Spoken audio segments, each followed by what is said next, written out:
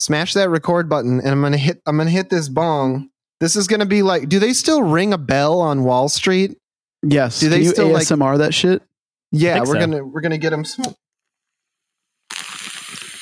Oh yeah, would love hearing that sweet, sweet music. It's like the beginning of that Gorillaz song, or that Cypress Feel Hill good, song, Inc. or that Sublime song. Yeah. Hey, look, that's just John in high school core. Like all of those bands were like definitely on my shitty little 512 megabyte MP3 player that I got at Target for $25. No, Nice. man, I love those. I never like had a little. I feel like I just didn't have one until I had an iPod. But like when people had the little weird like futuristic ones where it's like kind of just like a bigger thumb drive with like weird blue shit all over it. Those are awesome. Those are the type. Mine was like a little gray rectangle, and it only had 3 fucking buttons on it. Yeah, like a yeah. goddamn charm. It worked forever too. That's the thing. Like I got like an iPod Nano or something that I won in like a competition at school. It was a giveaway, and I was really excited. And or it was a Shuffle. It was like the one where it doesn't even have a screen. Oh yeah, the Shuffle was weird. It was so weird, and it broke like immediately. Like 2 weeks in, it just fucking broke. And then you know what I did? I busted out the 512 megabyte gray rectangle, and I listened to Carousel Umbra by Led Zeppelin, the 10-minute epic. It probably works right now still. It probably does. I found a picture of the MP3 player I had. It was called a Creative Nomad. And I it remember was those. like, I think it had like the screen. It looked like it came from like one of those Nokia phones. It had 64 megabytes. I had fucking Eminem. I had 50 Cent Candy Shop. I had fucking Linkin Park. I had Limp Bizkit.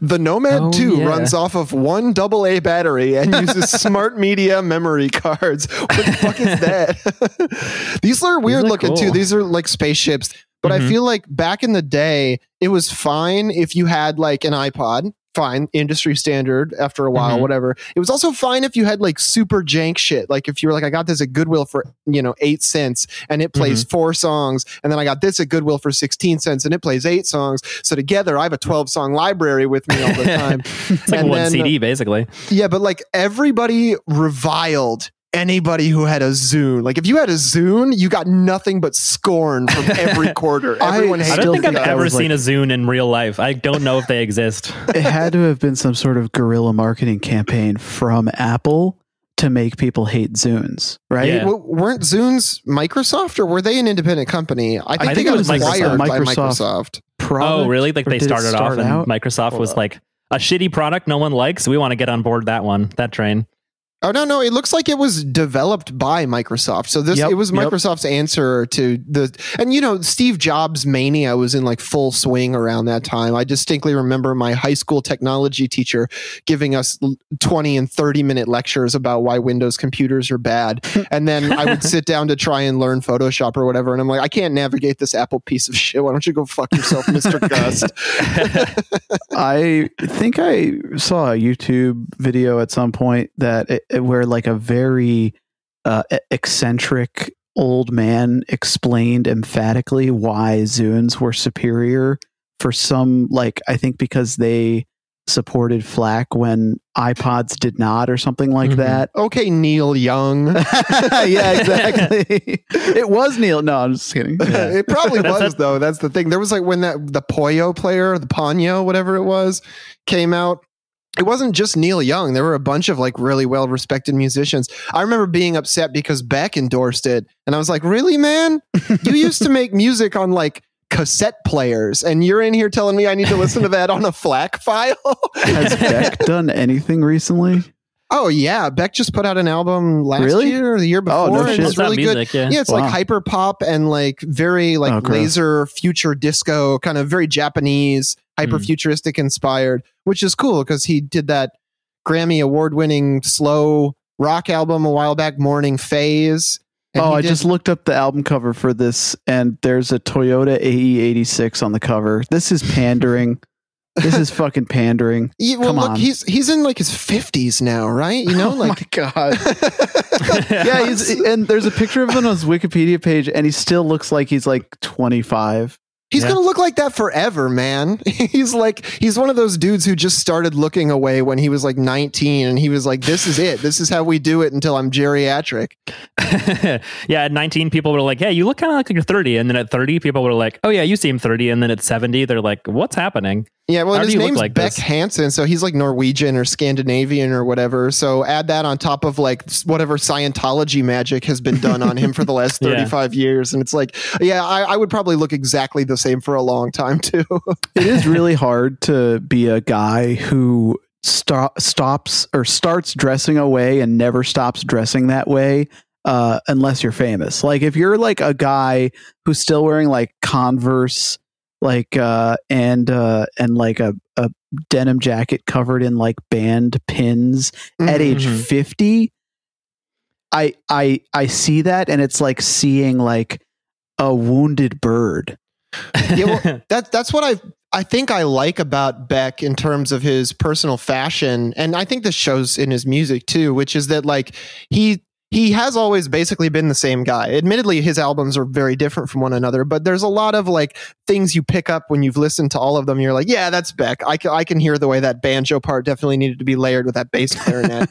And but even in his personal style, it's like, yes, he's idiosyncratic. Yes, he's like weirdly out of step with like whatever's popular at the time, but he's always consistently out of step in the same way all the time. Okay. And I feel like that's more interesting than somebody who chases trends. Like Beck is in a way like just kind of like a rock in the river, you know, like the river can twist and turn and the water level can rise and fall, and he's just going to stay in that exact same fucking place. He's running from trends, if anything. Yeah. Looking at like pictures of him performing, I think he not only has the same stylist as St. Vincent, but they might just have the same wardrobe. Yeah, well, they're like friends. Same hat. They love hanging out. I think they did a bunch of like musical performances together. I think they went on a big tour with each other, actually. Yeah. Oh, that makes sense. You know, Beck is into that whole scene because like St. Vincent is big on David Byrne. They did an album together, and like drawing similarities between Beck and David Byrne is like almost too easy. You know, it's like a gimme, fish in a barrel. So like there's that whole arena of like 80s and 90s, like not quite art rock, not quite alternative rock, not quite college rock. Beck is like if David Byrne did Kratom instead of Coke. Or I feel like Beck is like Ellis, but well, that's what's interesting about Beck too, is it's like, how many drugs did he do? Probably a lot, but like what really addled his brain? Scientology. Like, let's be real. Wait, like, he's actually a Scientologist? I didn't know that. His parents were Scientologists. Oh, whoa. So he's I think I've heard, if anything, he's like distanced himself slightly. I don't know if he like left the church recently, but he's like not full on. He's a reformed Scientologist. Yeah. Well, but that's the thing, is like his parents were some of the earliest like media figures that the church was recruiting back during the 50s and 60s, because his dad was a record producer and his mom was an actress.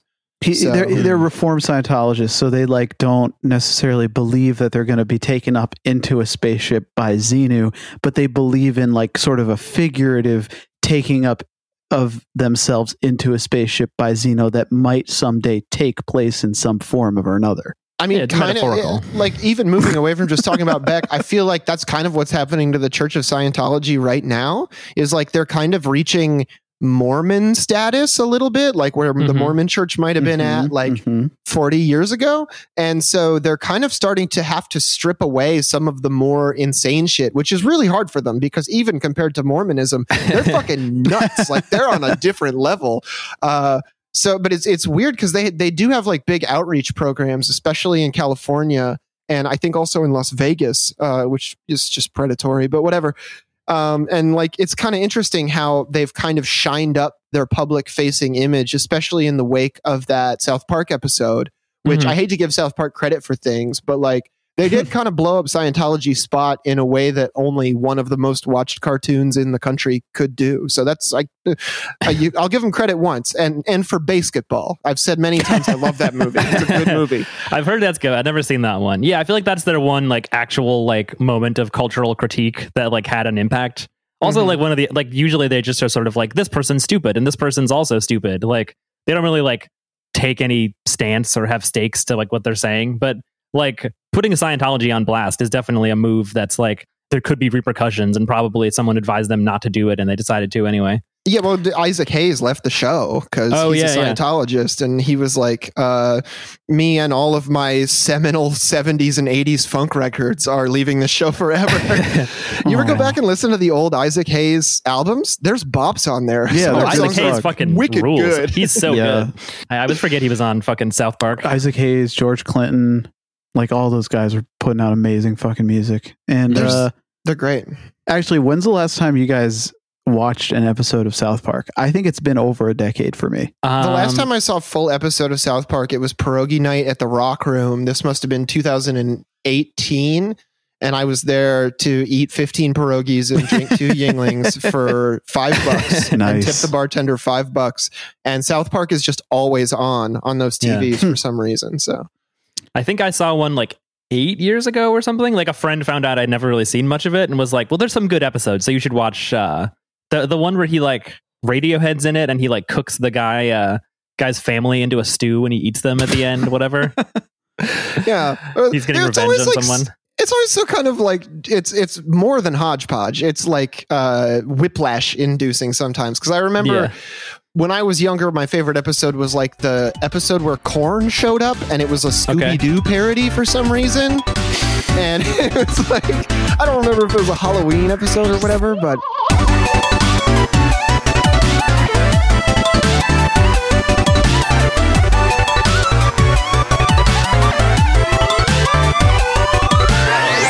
it's rough. Anyway, welcome to Beep Beep Lettuce. We're 11 minutes into recording. I feel like I should introduce the show.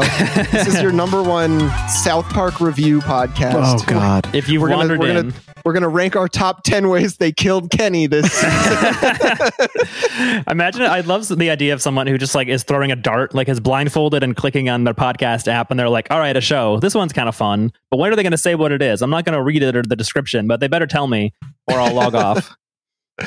Yeah, so this is the number one Isaac Hayes retrospective podcast. We're gonna go over the most popular albums first, and then we're gonna get into some deep cuts. But let's talk about the news a little bit. There is some cool shit happening down in Brazil. Lula has been going really, really hard and has accrued a 12 percentage point lead over Jair Bolsonaro, which is a pretty substantial lead.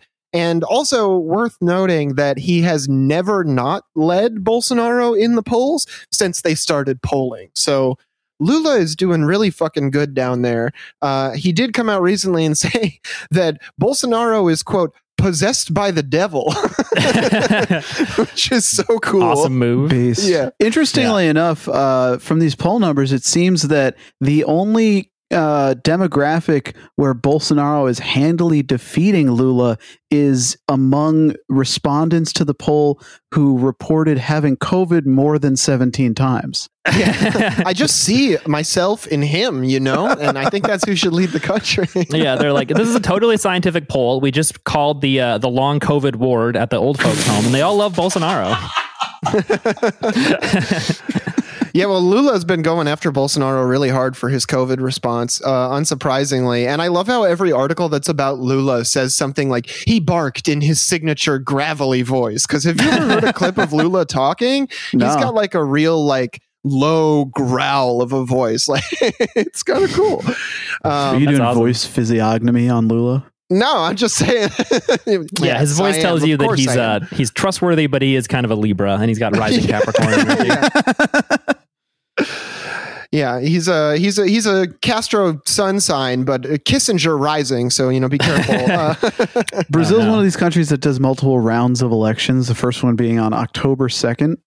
So that's coming up pretty soon. Mm-hmm. Excited to see what are the ways in which shit gets fucked up this time around, because it's already happened once. Yeah, I mean, Bolsonaro is trying to get out ahead of that as much as he can. He's been threatening to claim that the election results are fake and wrong. And he's been specifically going after electronic voting machines. But it seems like he could have just as easily gone after paper ballots. At this point, the strategy is just like, if you're not doing good in an election, just pick a thing and bitch about it. Yeah. Well, to be fair, electronic voting machines, I mean, I feel like in 2020 with like Trump versus Biden, everybody just suddenly forgot that there was a massive uproar about electronic voting machines in 2000 and 2004 and 2008 and 2012 and 2016, like every single time, because it's kind of weird just have like a black box and they're like, yeah, it calculated the votes and said who got this many. Like, especially when the companies that make the black box, the voting machines, are donating to candidates. Well, and that's the case in the United States, surely. And I wouldn't be surprised if that was the case in Brazil,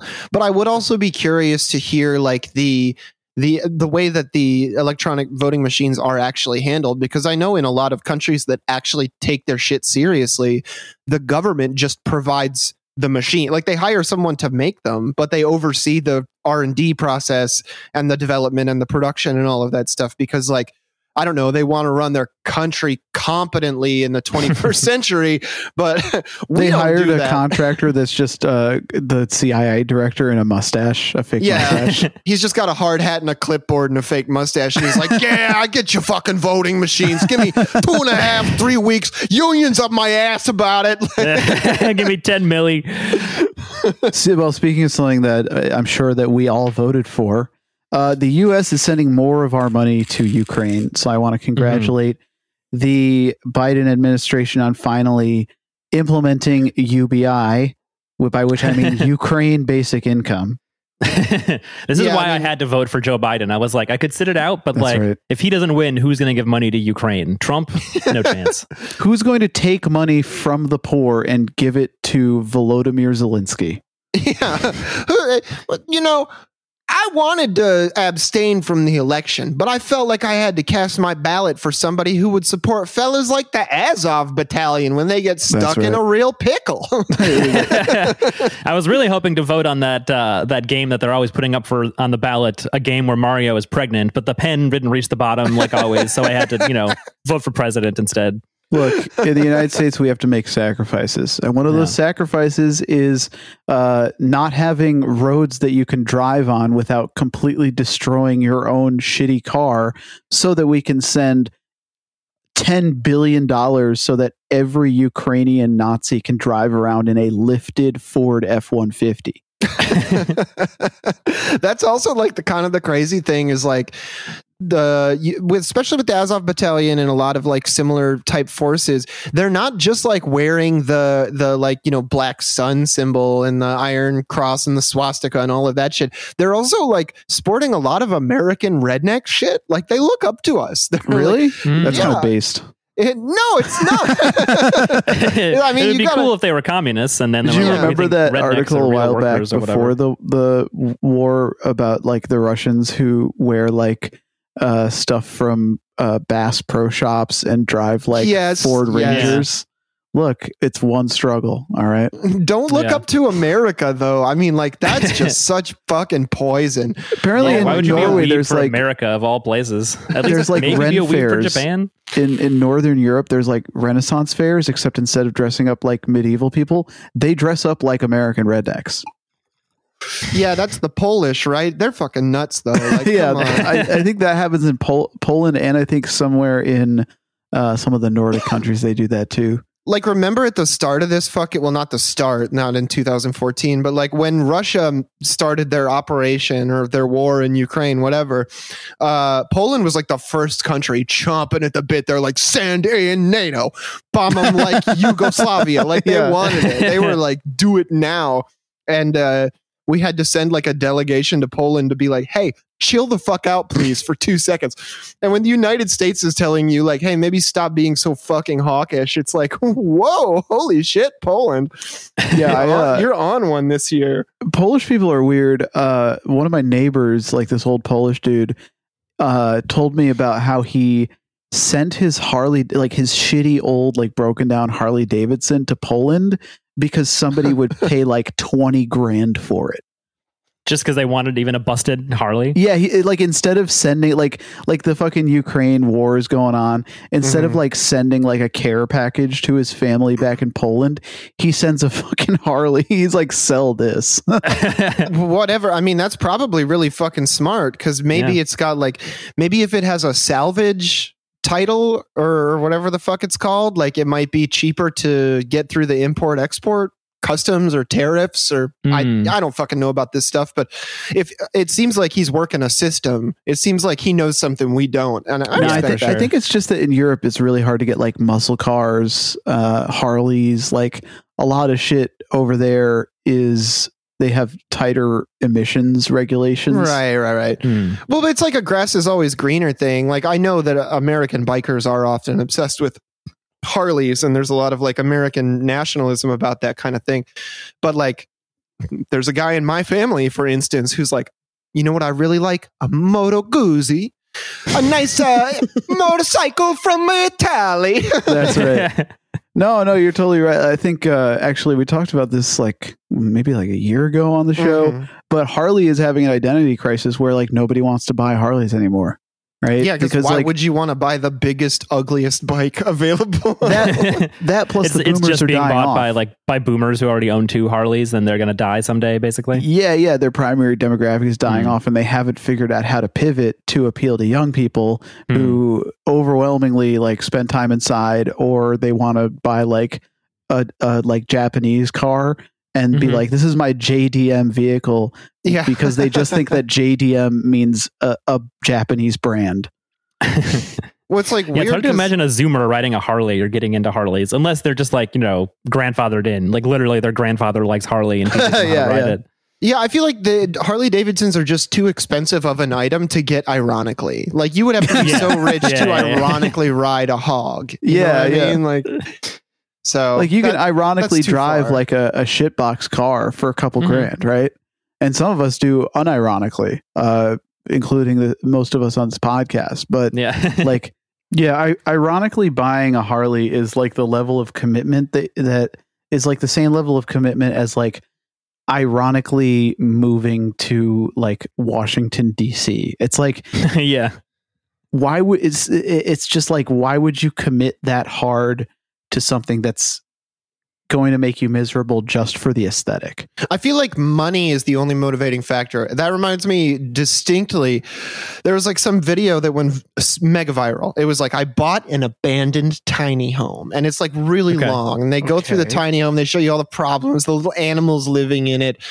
And then there was another video. This is how I found out about the first video, where the guy uploaded a video and he went, how much money did YouTube pay me for my tiny home video? And he just goes through month to month, and he's like $7,000 this month, 1.5 million views. $7,000 this month, 1.5 million views. And it has like 12 or 13 million views now.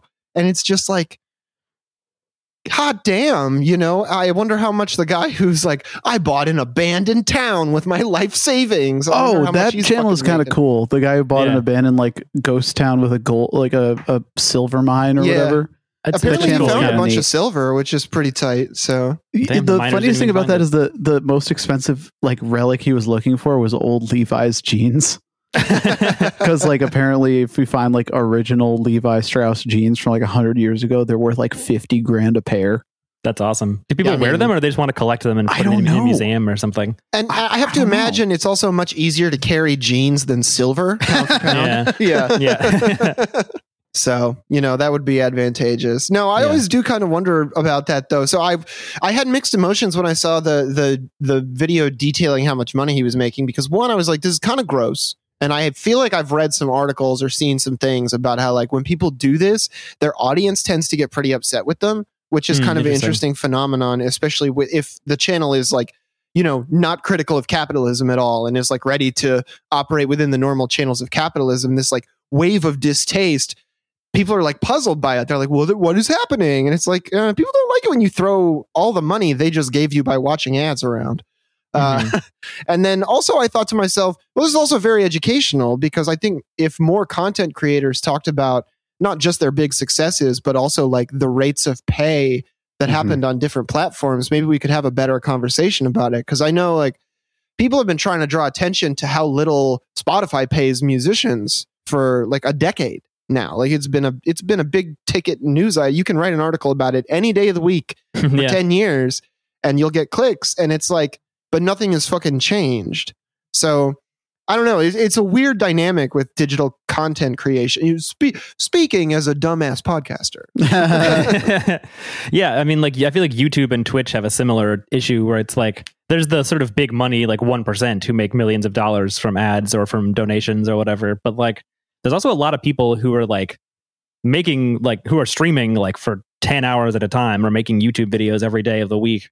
And they're like not making that much money. Especially because I think YouTube has sort of like started lowering how much money you get for ads because the whole ad marketplace is like in flux and you can get demonetized really easily. Yeah. And it's the kind of thing that I feel like a lot of people don't want to talk about because they don't want to like give their channel a vibe of like desperation or like make it seem like they're less popular than they are. So everyone just kind of is like on their grind set alone basically until they get big enough that they feel comfortable talking about it.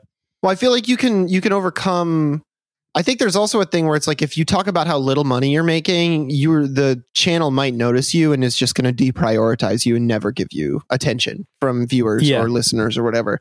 But if you're on there telling success stories, like the guy who did the tiny home video who got 12 million views and was making $7,000 a month for a year or whatever, is like, that's like similar to when gambling streamers show their big jackpots and they're like, check out this highlight reel of times I won big. And it's like, it kind of has the same energy a little bit. It's like, try your luck on the digital content creator market.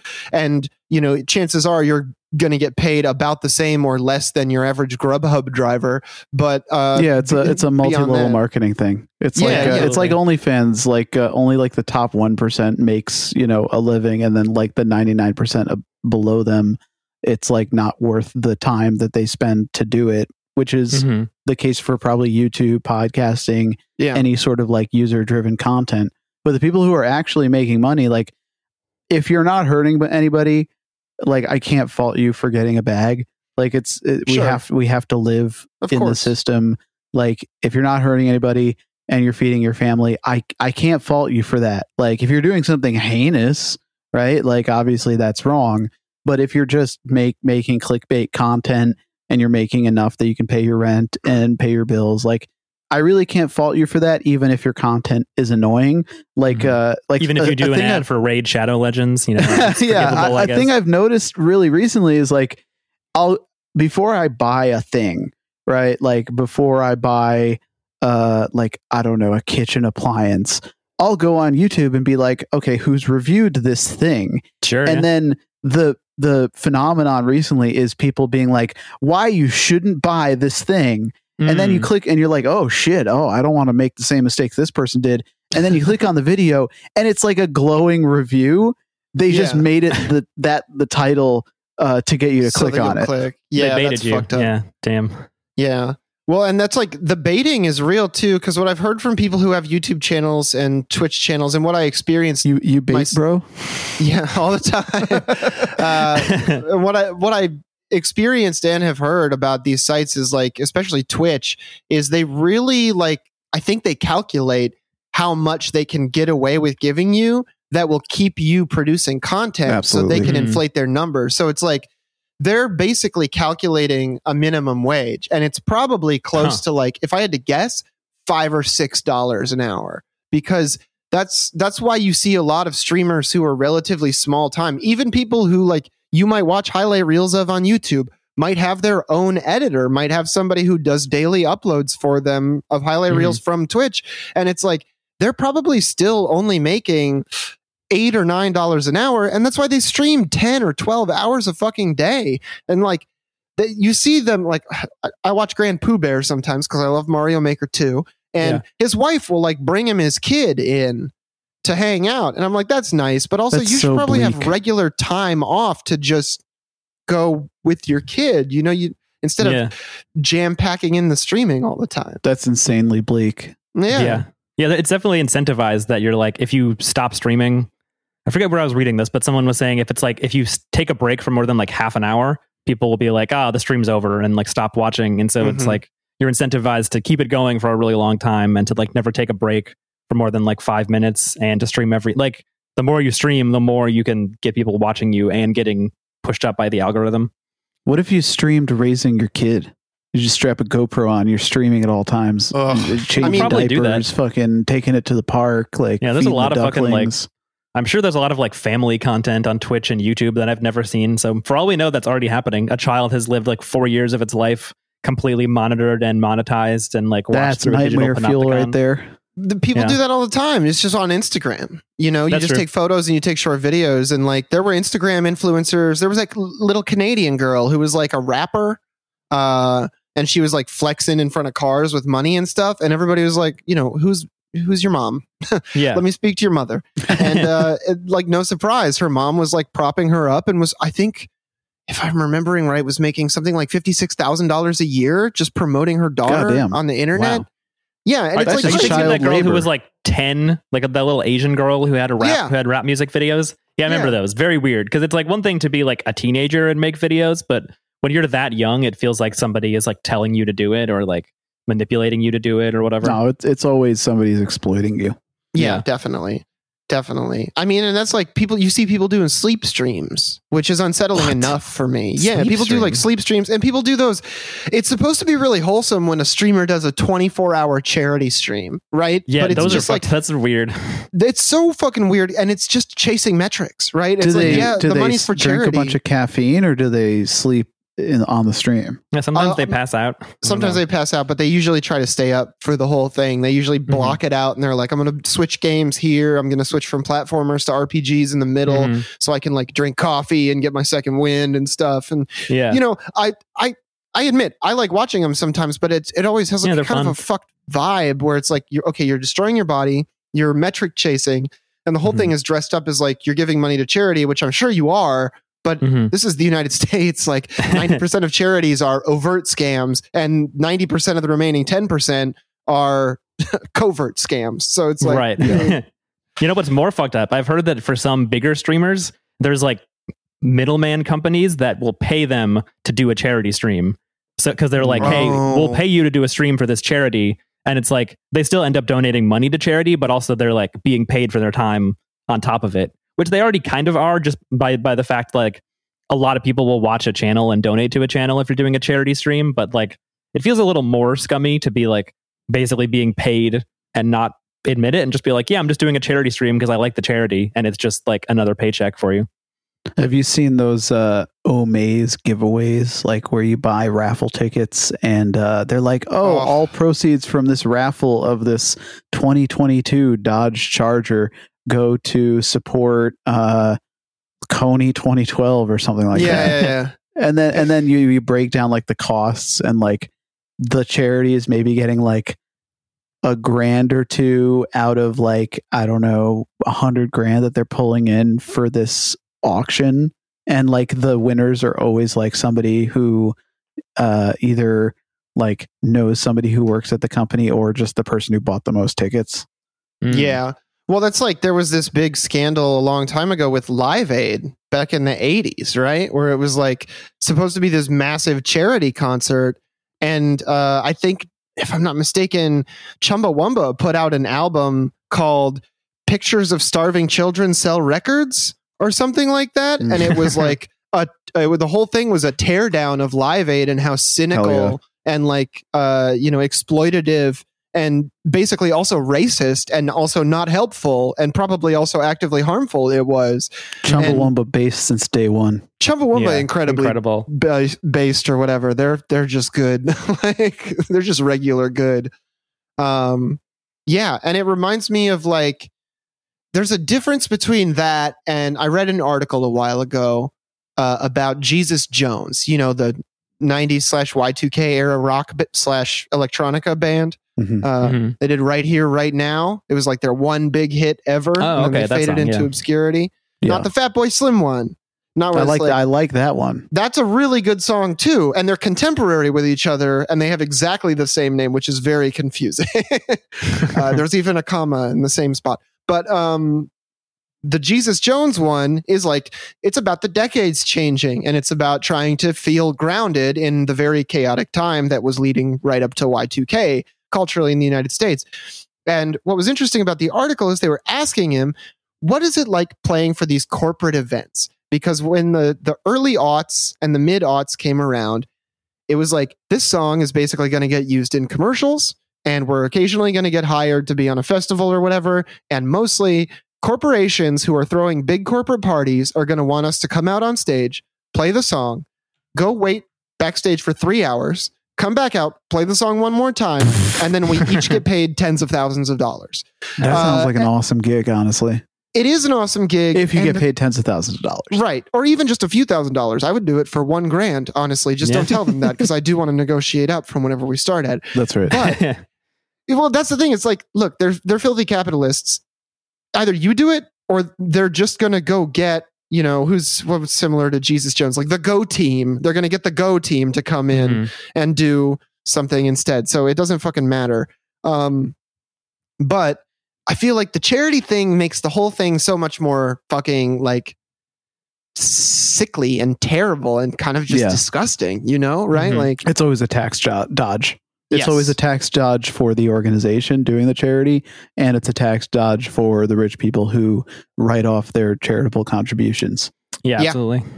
Not that I think that it's wrong to dodge taxes in this day and age with the regime the way it is. Mm-hmm. I don't think it's actually ever been... If you're rich, Yeah. I don't think it's ever been morally wrong for a working class person to do whatever they can to limit how many taxes they have to pay. Well, who should have been given a tax break is the weed truck drivers who have had their weed trucks confiscated in New York City recently. I can't believe this has happened. Does that count for does that count for like anybody who smokes weed in their truck? Because if so, I'm fucked. I can never go to NYC again. I don't know. Chris, have you seen any of these trucks going around the city? I have seen them parked, and I always, until you sent this article, I assumed it was some kind of like cop honeypot, like just walking by a van that's like 420, buy your weed here or whatever. I was like, all right, this seems like a trick. They're probably trying to get kids to go in and like get busted buying weed. But I guess it's just people who definitely like, it's been interesting because it's still, I think, technically not legal. They legalized it like a year ago, but then there's like a whole long process for like stores to get the licenses and like be able to sell it and stuff. But the thing is that people started selling it anyway. Like there is a time we like walked by a shop that was like a very empty head shop, and someone was like, "Oh yeah, they're selling weed, and you get a free dab hit." And we were like, "I don't know about that. A random free dab hit from a shop. This seems suspicious."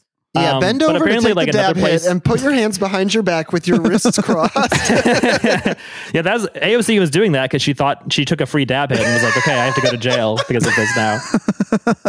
You get a free dab hit of scopolamine as you're led into the FBI interrogation room where they fucking strap you down and play you 36 hours of propaganda that makes you want to commit a mass shooting.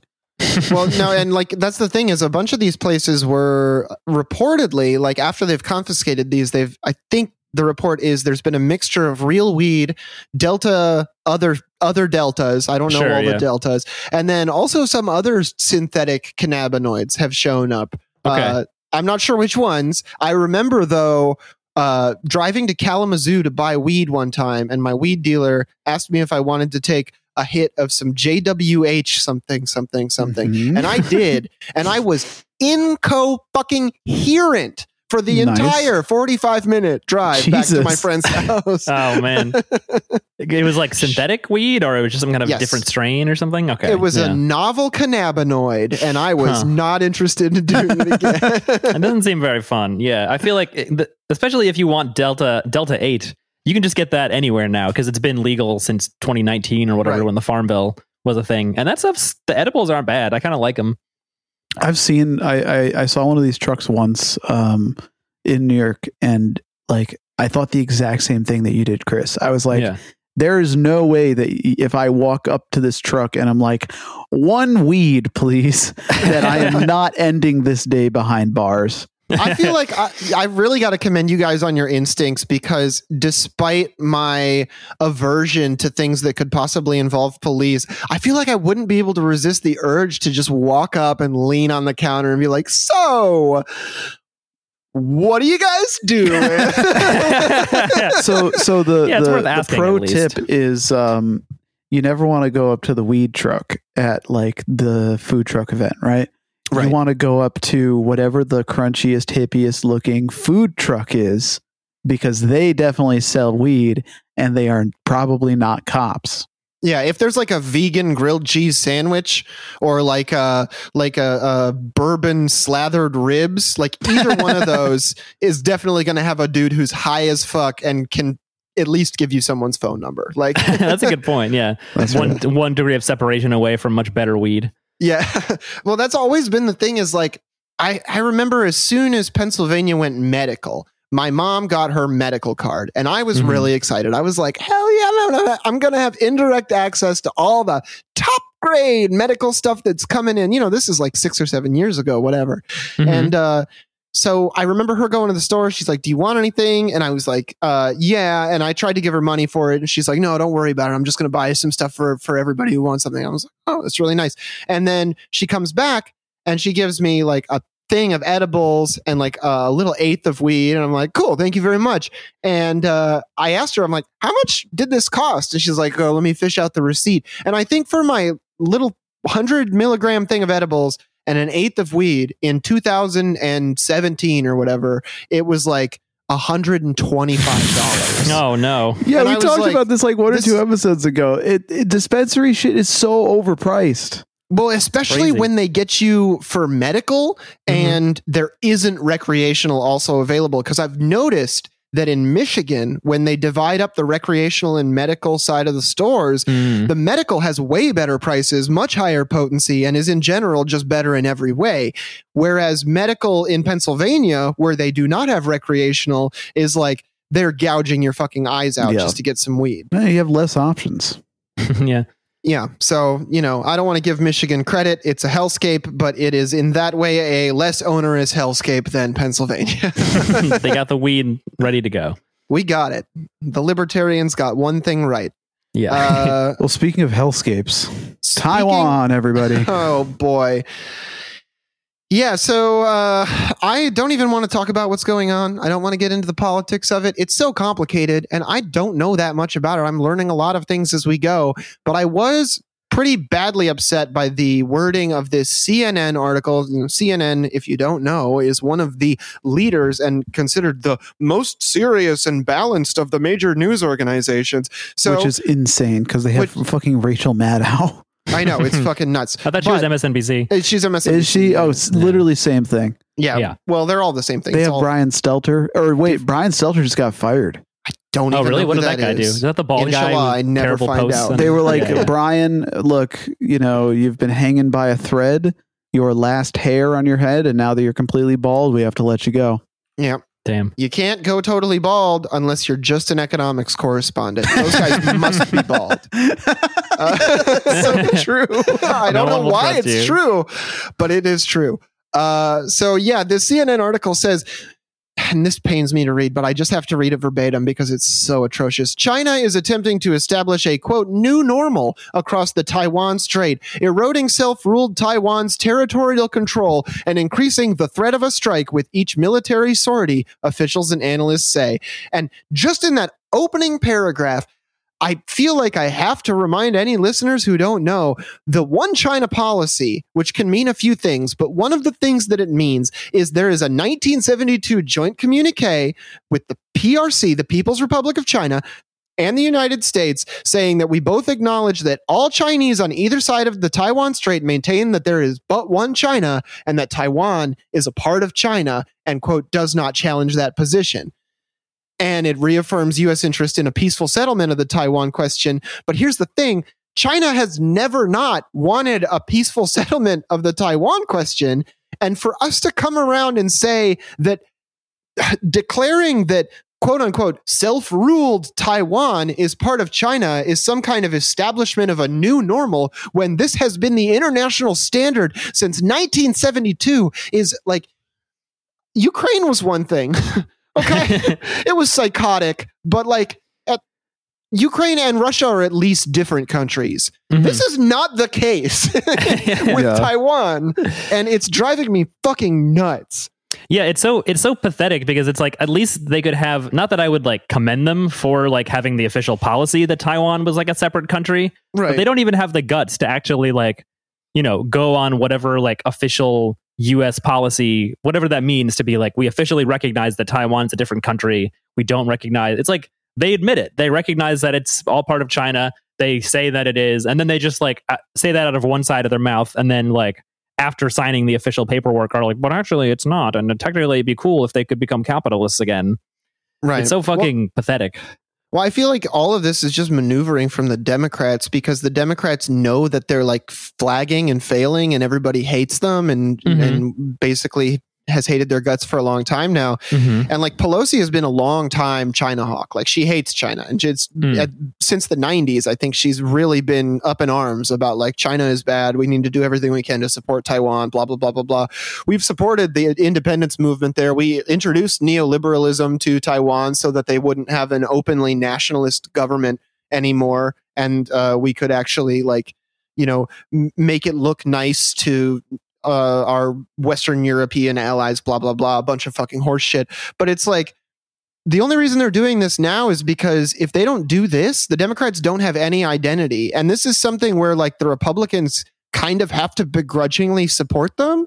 So they're really just like robbing Peter to pay Paul, where it's like, okay, we can kind of get a foothold back in domestic politics. We can all retain our offices and our incumbent candidates can win. But it's like, at what fucking cost? Like, you're basically jeopardizing economic and in general social participation with the biggest player on the world stage, period, full stop. China is bigger and does more things than any other country in the world. It's just very insane. And we are like, you and me and our families are all going to have to pay the price for this, and not like Nancy Pelosi, the most successful stock trader in the world.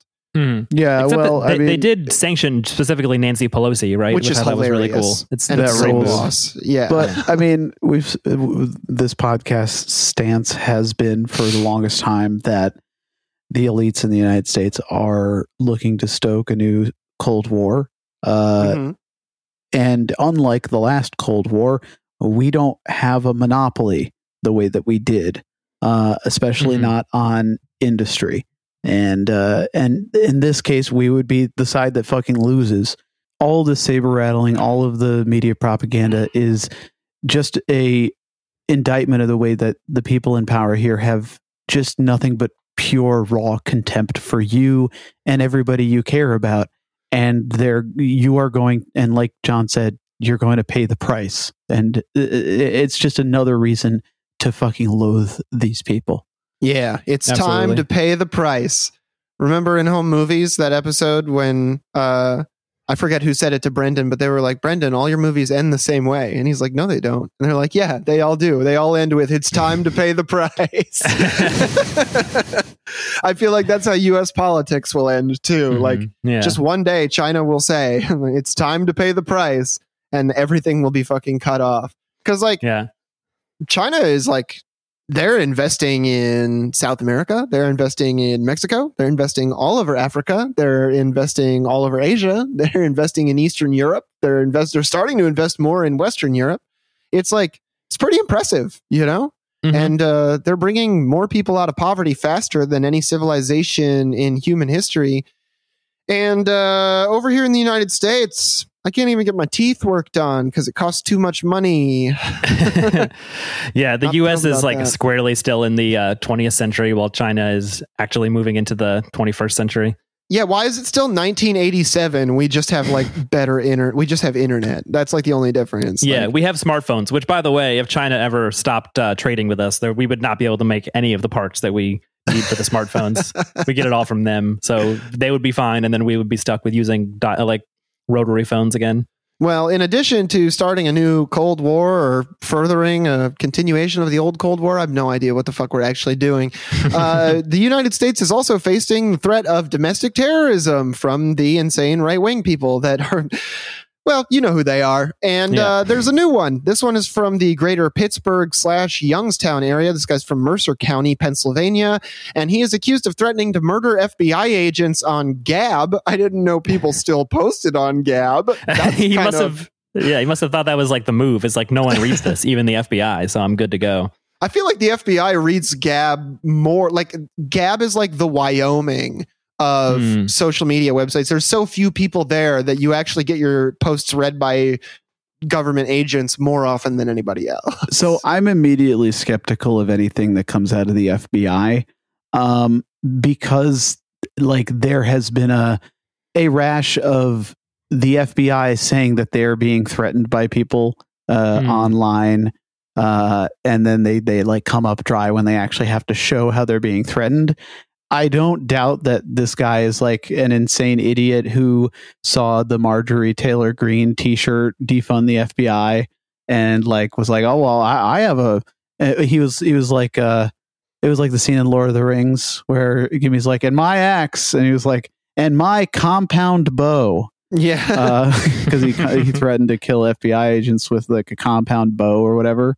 But it's important to note here that like this whole Trump getting investigated by the FBI is a fucking gold mine for the FBI to launder their image, especially absolutely. Among people who have been skeptical of law enforcement for basically as long as any of this shit has been going on. So like, yes, it's funny that this idiot went on Gab and like now he's fucking, getting arrested. But also, if the FBI tells you like, oh, we're scared, we're federal agents and we're scared of people being angry online, they're just angling for more funding. Well, yeah, these are the guys. Always what it is. These are the guys they created, right? Like whether they are directly, orchestrated events by the FBI, which I believe is probably less often the case, or they're guys who were. I don't know about less often the case. They do a lot of orchestrating. There's a blurred line between that and guys that were either trained or indirectly generated by the kind of like psychological ops that the FBI and the State Department and the CIA and all of those groups have been using. So I feel like, especially, it's kind of it doesn't matter who started it. I'm ready to end it. Right now, like and the fucking FBI and the fucking crazy right wing dudes, because they're both real now. That's the thing; it doesn't matter where they came from anymore. Like the FBI, like intelligence, and these like weird brown shirts and like lone wolf shooters and all these guys, like they're all related. They're all in a big web with each other. And like this guy, he made these posts, and then the FBI showed up at his house. So like. They didn't call him or anything. They definitely escalated the situation on purpose to get a headline. And then they put him and themselves in danger. He came out the door carrying an AR-style M4 rifle. And then they yelled at him to put it down. And I think he realized, I'm going to die if I don't put this down. And he put it down.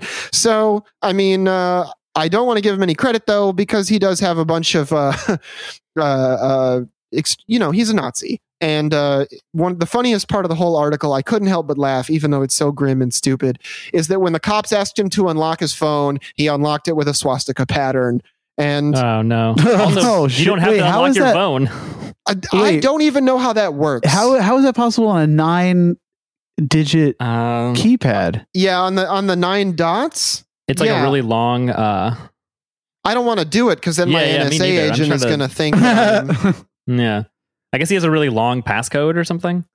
I guess it would have to be. I mean, can you do it? 1, 2, 3. I guess I can. Like on my keyboard here. You can't 6, retrace 7, the dots. You would 8, need to 9, go back 10, over because it terminates 12, at 4 ends. I don't want to think about this. Yeah, I don't even understand. You'd have to have a 13 character. Okay, I'm a math autist, so I figured this out. You'd have to have a 13 character long passcode. Well. That seems like they're just making shit up at that point. Yeah, I'm not. So it just seems like the problem is like as much, even if they're making shit up, more shit like this is going to happen. And like these guys are real. We know that because they shoot up black churches and they shoot up synagogues and stuff. Yeah. It's just only now that have they ever like decided to set their sights on a government agency. Like I know the January 6th thing was kind of like flirting with that a little bit, but like attacking the FBI is an insane plot line. You know what I mean? Like that's just it's fucking pretty wild. Nuts. Yeah, and it feels like another version of January 6th where it's like it was a way for liberals to be like, thank God we had the brave Capitol Police. Now it's like, thank God the FBI can arrest Trump while he's sitting on the toilet and own him or something. Yeah, that's like, what it is. It's the FBI figured out that them doing like kidnapping plots on like the government of Michigan and also article came out recently apparently when so the whole Michigan thing was basically a dry run for January 6th where they just they let everybody into the state capitol which is exactly what happened on January 6th. They don't get as strong of a hit anymore, right? From when the FBI like does like Timothy McVeigh shit or does like Stephen Paddock shit. They don't get as much of a hit. They need to do a PR campaign where they're suddenly the ones under attack, not ordinary Americans, because then they can garner more sympathy and get more money out of the federal budget. I just imagine the FBI meeting where like the head of the FBI or the division captain or whatever the fuck they're called is just like, look, some of you boys are going to be martyred, but most of you are going to make hella overtime pay. Okay? That's what I'm talking about. Yeah, no, that 100% happened. That's not even an exaggeration. No, they probably start slow clapping. They're like, overtime. There's like random little hoorahs mixed in there. Yeah, hoorah. I wanna die. I wanna die. Yeah. Either one's cool. Whatever gets me away from my wife, man, work or death, I'm in. Like, I feel like honestly, that's what the FBI, all of them say. I feel like that's what the guys at my job think. So I know that's what FBI agents think. Yeah, I feel like if you're a big enough piece of shit to be like a middle-aged FBI agent, you're like, the best way for my like kids to love me in the future is if I die, I'm given, whatever the government gives the family of a slain officer. A lot of money. Like hundreds of thousands of dollars, probably. Just like taking one of those like weird stylized, perfect Christian family Instagram photos, sending it to everybody you know and being like, wow, this family's so great. And then you walk away from like the little in-home studio you've designed to take this one Instagram picture. And you're like, God, I wish I would die in a fucking shootout right now. Yeah. What a fucking bleak, fucked up country we live in. Hey, I've waited on a lot of police officers. I've even waited on SWAT officers when I worked at Starbucks. And you know what? They all seem like miserable pieces of shit. And I think maybe this is controversial, but I think police officers should be given the Kevorkian treatment if they want it. Yeah. Kevorkian treatment for some. Well, speaking of saying fuck cops, we'll round out the episode with a quick one. There was an Oklahoma woman who is it too edgy to call this praxis of the week? She was being detained in a police car in Oklahoma and slipped out of her handcuffs. She's being accused of slipping out of her handcuffs, getting her hands on the assault rifle that she only apparently had to press a button that was labeled gun to unlock once her hands were out of the cuffs, and opened fire on the cops. Oh my God. Non-mortally wounding, I think, 2 of them. And also a bystander, which is not cool and good. There's a little video where she gets the gun. Yeah. Honestly, holy shit. Shouldn't this just count as, I mean, this has never happened in America, but it'd be cool if it's like, this counts as self-defense from kidnapping. Like, that never could happen. But there's some countries where it's like, if you escape from prison, you're not charged with a crime, because the logic is like, well, it's normal to want to escape from prison. Normal to want to escape from a cop car too. I'm going to cue up this video. I mean, absolutely. I love the way she just like opens up. She points the gun right in the corner window and is just like, I can get a good angle here. How did she get that's the like gun? A John Wick move. Just like, this will work. Out of her cuffs. How did she do it? It says, it says the Grady County Sheriff's Office is now making some changes to keep their deputies safe. Quote, one, I will say, so this is Officer Boggess. One, I will say, our console where it actually said gun and she was able to see that, that's got to be replaced. We're going to put a switch someplace else in the vehicle to lock our gun. It's a free deal. It's one of these probably, I'm not going to say 1 in a million, but it's one of those deals that, once it happens, then you go back and try to make sure it never happens again. What? So it seems like 1 in a million just to push a button. Anyone can push the button. The gun is accessible from the back of what the fuck? These guys are fucking idiots. Oh wait, she was in the back. Yeah, how did she get? There was the thing was in the way, right? That's insane. The only thing is the video from the back of the squad car. It like flashes forward to now she has the gun. Yeah. Which begs the question: what happened in the footage that they edited out? Oh, they don't want to show you where the gun is. Must have been something extremely stupid that they're not gonna. Yeah, they're not gonna move where they put the guns. Actually, they're just gonna say they did. I think they don't want you to know like where a gun typically is in a cop car, because here's the thing: cop cars are built to standards, and those standards are pretty much the same all over the country, except in places like Nebraska or Wyoming or wherever, where it's like, I needed a Jeep cop car to go, check in on a domestic disturbance in Bigfoot Valley. But it's like these are all built the same. So if they just advertise where the gun is stored in a cop car, it's like, now everyone knows where that is. I mean, this is why I talk about the 1284X key, because those old Crown Vics, it opens those. It starts those. It opens the trunk where there is usually a shotgun. And I didn't know that there's an assault rifle in the area where you put the belligerent accused criminals, but that's interesting to know. And I also don't recommend anybody does this, but you can get one for $7 on Amazon. Wow. Yeah. They're Amazing. so cheap. Amazon's still evil, but they are in stock. It is the fastest way to get a 1284X key. Just saying. Yeah. So if you need it in a hurry, for whatever reason, that's where to get it. Anyway, I guess it seems like they should maybe like lock this up somehow, but maybe the logic is like, if you need the shotgun in your, or whatever kind of gun this is, you need to get it quickly, but it could at least have like a 4-digit code that takes like 10 seconds to enter. So that I feel like now adding this key to my cart online has now put me on a list. You're on 10 lists. Just add it and take it off, and add it and take it off a few times, and then add some other stuff lists to throw them off the trail. Yeah. I'm going to do that. Add some diapers, some fireworks, just like a bunch of fertilizer. Keep them guessing. Like chlorine, Bill salts. Book, maybe they're like, what? Bill Clinton? I don't know about all that. A fish tank. Hillary Clinton book. Yeah. Get that in my search history life or something. Throwing off the 3-letter agencies by alternating bomb ingredients and vintage Nickelodeon plushies. They're just going to think you're even more of a sicko. They're like, shit, he wants to fucking slime the whole world. Yeah.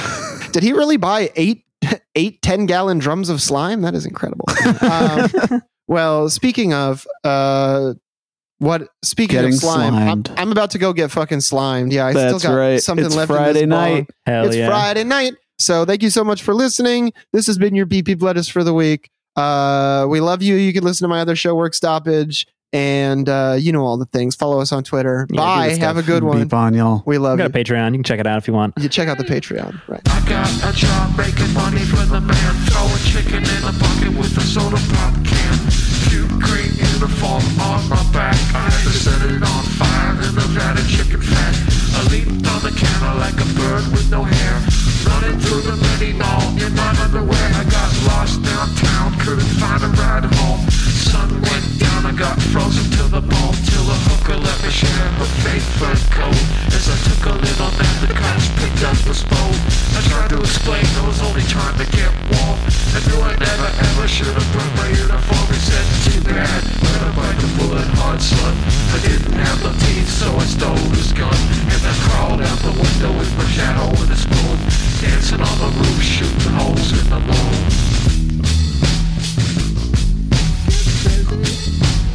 Get busy. You know it. I ain't gonna work for no soul sucking check. I'm gonna take it all back, and I ain't saying jack. I ain't gonna work for no soul sucking check. I'm gonna take it all back, and I ain't saying jack.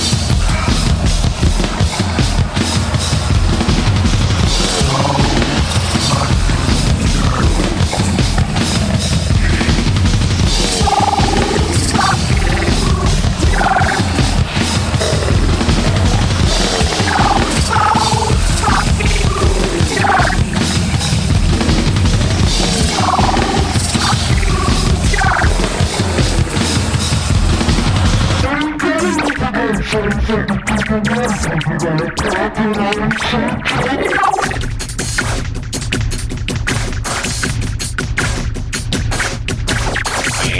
got no one.